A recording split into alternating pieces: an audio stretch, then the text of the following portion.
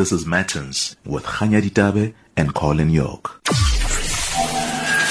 And of course, it's the 7th of August, and in 2 days' time we celebrate Women's Day.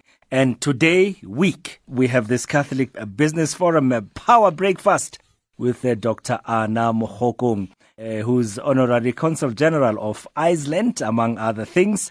And in fact, she joins me on the line now. Dr. Mokgokong. How are you this morning? I'm feeling good. I feel great. I feel energized. And like I usually do this time of the day, like, you know? Oh, yes. So you get up at 3 in the morning normally? And not really. You know, at my age, I enjoy my full 8-hour sleep. But by 6, I'm already up and I'm ready to face the day. Great. So, as you say, you're ready for another day. You've been up for about 2.5 hours or so. And yes. So here we are 7 days before your big lecture. I think let's just start with this. Dr. Anna Mokgokong, you know, we've been saying we're looking forward to the lecture on the 14th. Tell me a little about Dr. Anna Mokgokong. Where were you born? Where were you raised? What are your memories of growing up in that place? Yes, I was born in Timber in Soweto, but when I was under a year old, my parents emigrated to Swaziland. So I grew up in Manzini, Swaziland, and greater part of my life was spent there at St. Teresa's Girls High, which is a Catholic school that was run by the Dominican convent nuns. So that was my upbringing, and I have pleasant memories and fond memories of my growing up days there. And so you're born in Soweto, raised in Manzini. You had your first degree in Botswana. Yes. International, talk about it. Yes, you know. So not for a specific town or village or country. So at a very early age, I wanted to be a citizen of the world.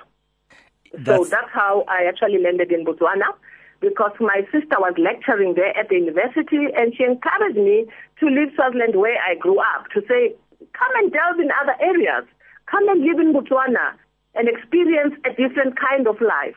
So that is why I got to Botswana and how I did my first degree there. So you had your BSc, and then you went from Botswana, you went to Medunsa then, and that's where you got your doctor's degree. No, my medical degree. Your medical That's degree. That's where I got my medical degree at Medunsa, yes. And that was really, the pleasure of my mother. My mother was a force to be reckoned with. She was a force in my life, that drove my life, and she really was my mentor, And I really dedicate and pay tribute to her, because without that pressure, I possibly wouldn't be where I am. So she's the one who actually applied for me at Medunsa and got me to get to Medunsa, and my uncle was a professor there at Medunsa, and she got him to assist me to apply, and I was accepted there, and that's how I got to Medunsa in Pretoria, and I've never left Pretoria ever since. So you say your mom has been the driving force behind you. She's been your mentor. You had the uncle who was there now as a professor. What drives you, Dr. Anna, to do what you do? You've mentioned that your mom is part of that. What else drives you to do what you do? I think I'm extremely passionate about what I do. I simply love what I do. I enjoy it. And every day, it's a different experience. I think this is what's exciting for me. I don't live a monotonous life. Each day, I don't know how this day is going to end, for example. Its trials and tribulations could be something else, or I could land somewhere else, out of this place, out of this town. My days are unpredictable, they're exciting. I don't like a monotonous life, and I think my passion for what I do is what drives me, and that's what gets me out of bed each day. And apart from that, I am rather a community person. I love my extended family. I love my other sisters outside my immediate family. I like to share experiences. I like to advise. I like to mentor. So, all those things really are centered around my passion. I think the people coming for this lecture on the 14th of August can already get the feel of what to expect. The lecture is titled Ethics, Excellence and Empowerment. I'm very much interested in what sort of key points you'll be highlighting in the lecture on the 14th. Yes. What I've done this Women's Month, my theme is this very one you're mentioning, ethics, excellence, and empowerment. This is a theme for 2019. And for me, as a person, to reflect on these issues as a woman in leadership. Why these three? Because this is really what underpins the success and development of women. These are the values and the ethos that I believe women should follow for them to be able to move upwardly in their development and in their careers, and also their sustainability.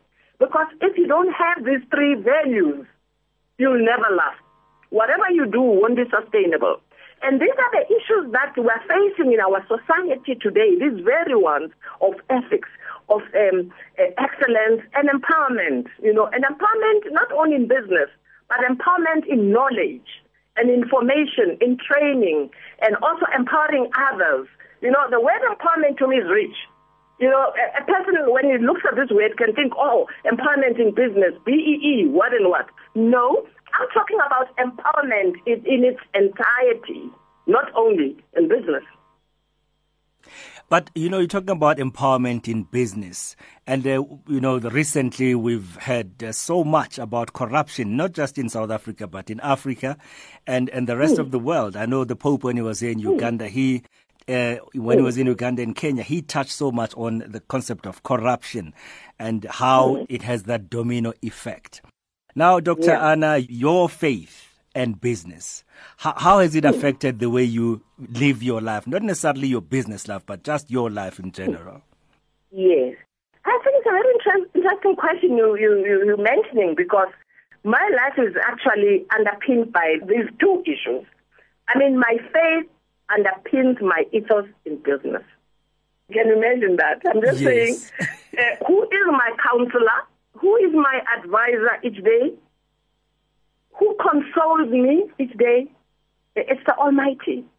That is, I would say, also another force that underpins my ethos, my work ethics, the way I deal with people in business, the way I deal with stakeholders in business is in an ethical way that's driven by my spirituality. Because I talk to God all the time. Like this morning, before this interview, I spoke to him and I said, I'm going to engage with the world. Please guide me and advise me what to say, how to handle this. He's like my driving force, the spirit behind me. And I've had very, very serious problems and challenges in my life. And if it wasn't for this, I would not have survived, So I just believe that for me, it's an essential part of my life, my spirituality and my faith.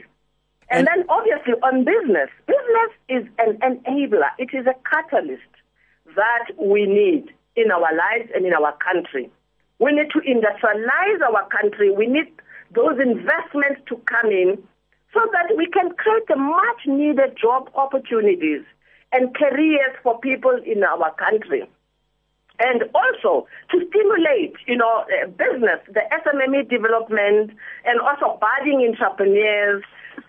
We need, for example, women now to move up and enter the mainstream economy of our country. The mainstream economy of our country has been led and dealt with by men. We are saying now it's a new era. Women must rise and enter those sectors that are mainstream, that are economy drivers. We can't just be a market, and a consumer or SMMEs running little businesses there. We must now go up and run the big industries, the mines, the many energy opportunities. So I'm just saying, business is the economic driver. It's going to be the economic driver of our country, and it will open up the floodgates for opportunities. And of course, your journey, starting with a BSc degree and then moving on to a medical degree, And then, then you were a first woman to be honored by UNISA with a doctorate in commerce. How did this come about? Because it seems to be such an exciting journey, an amazing journey. Yes. This is one of the things that I share with women when I, make those presentations, to say, you must keep a close watch on developments in your country and also in your neighboring countries. You must take close interest. In most instances, we are followers, but we are never there at the cutting edge at the right time. So what I've been doing in my life, entire life, even today, is to keep a close watch on the developments. When I was in my medical center working as a doctor, I was keeping a close touch and watch on the developments in the country, how President Mandela and our leaders were saying we must reform. Women must be brought on fold. There'll be opportunities even in the mainstream economy.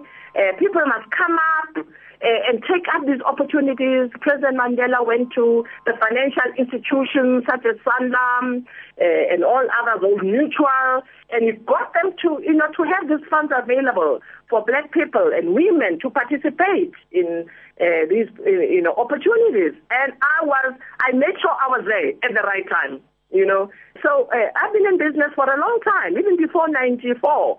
But what happened pre-94, I was now aware that now it is time for change. It is time for an evolution. It's time for me now to think where I can position myself in this new dispensation. And I was there at the right time. And I remember going down with my partner to Cape Town, to meet Sanlam, with nothing in my hands but a vision, a story, which we sold to them, and they bought into it. And that's how we got the first funding for our first opportunities. It was not on a silver tray. Throughout my life, I've never got anything on a silver tray. I always have had to be there and present myself, present my story. And that has been Dr. Anna's evolution from the beginning to where I am. Last week I spent 2 days out in Limpopo visiting an commercial cultural operation there. And I met with the people. I spent 2 days just understanding how commercial agriculture works. Nobody sent me there. On our own accord, I made contact with the people. I said I wanted to meet them. There are issues around land. I want to understand how do they operate. So what I'm saying is that these things don't come to you. You've got to go out. You've got to look out for them and present yourself. Sometimes you get rejection, my brother. You're not welcomed every time, I must tell you. But you must be resilient, Be resilient. If someone doesn't believe in you, don't take it personally. Move to the next. The next person is more than likely to listen. The law of probability says 5 out of 10, I'm sure, someone will listen to you. So you have to keep at it. Keep trying. Keep knocking on the doors. This is still Radio Veritas, 576 AM. And of course, we're speaking to keynote speaker at the Power Business Breakfast organized by Catholic Business Forum on the 14th of August. Dr. Anna, what are your expectations of this day, the 14th of August? I'm open-minded, to anything. However it presents itself on that day, it's okay with me, So I'm always ready for anything, So I don't really have a set expectation on it. Other than that, I'm looking forward to really opening out my heart and sharing some of my thoughts and reflections with my fellow, Catholic business peers. And what would you say to them right now, inviting them to come to the talk? I would say that our spirituality should be the driving force. It should underpin our ethics, our ethos. It should underpin how we give our utmost best in whatever we do in excellence, and also a reflection on empowerment. And also, what I'm doing this time, I'm bringing it in the context of our spirituality and our faith. I'm bringing it in that context. So it's a very different kind of presentation from what I've been given, I would say, this weekend, because I started this weekend already with these presentations and talks. And I'm just saying I'm bringing it in the context of, our faith and business. How this, the context of that. Dr. Anna Mokgokong, our guest speaker at the Power Business Breakfast, organized by Catholic Business Forum on the 14th of August. Dr. Anna, your last words before we conclude? I would just say that there's hope in the future, and that it being Women's Month, we must reflect on how we can position ourselves, not only in business, but in our faith, and how we extend an arm, to our communities and to our fellow women as well, because that's where it all begins. We are lacking this aggression of women who extend a hand and an arm to other women. We're lacking this, and that's why we are, lacking behind men. And that's how we come to the end of it. We see you on the 14th of August at the Hetzner building in Auckland Park, or the Kesner building, I should say, in Auckland Park. Thank you very much for your time. Thank you very much. God Thank bless. you. This is Matins with Khanya Litabe and Colin York.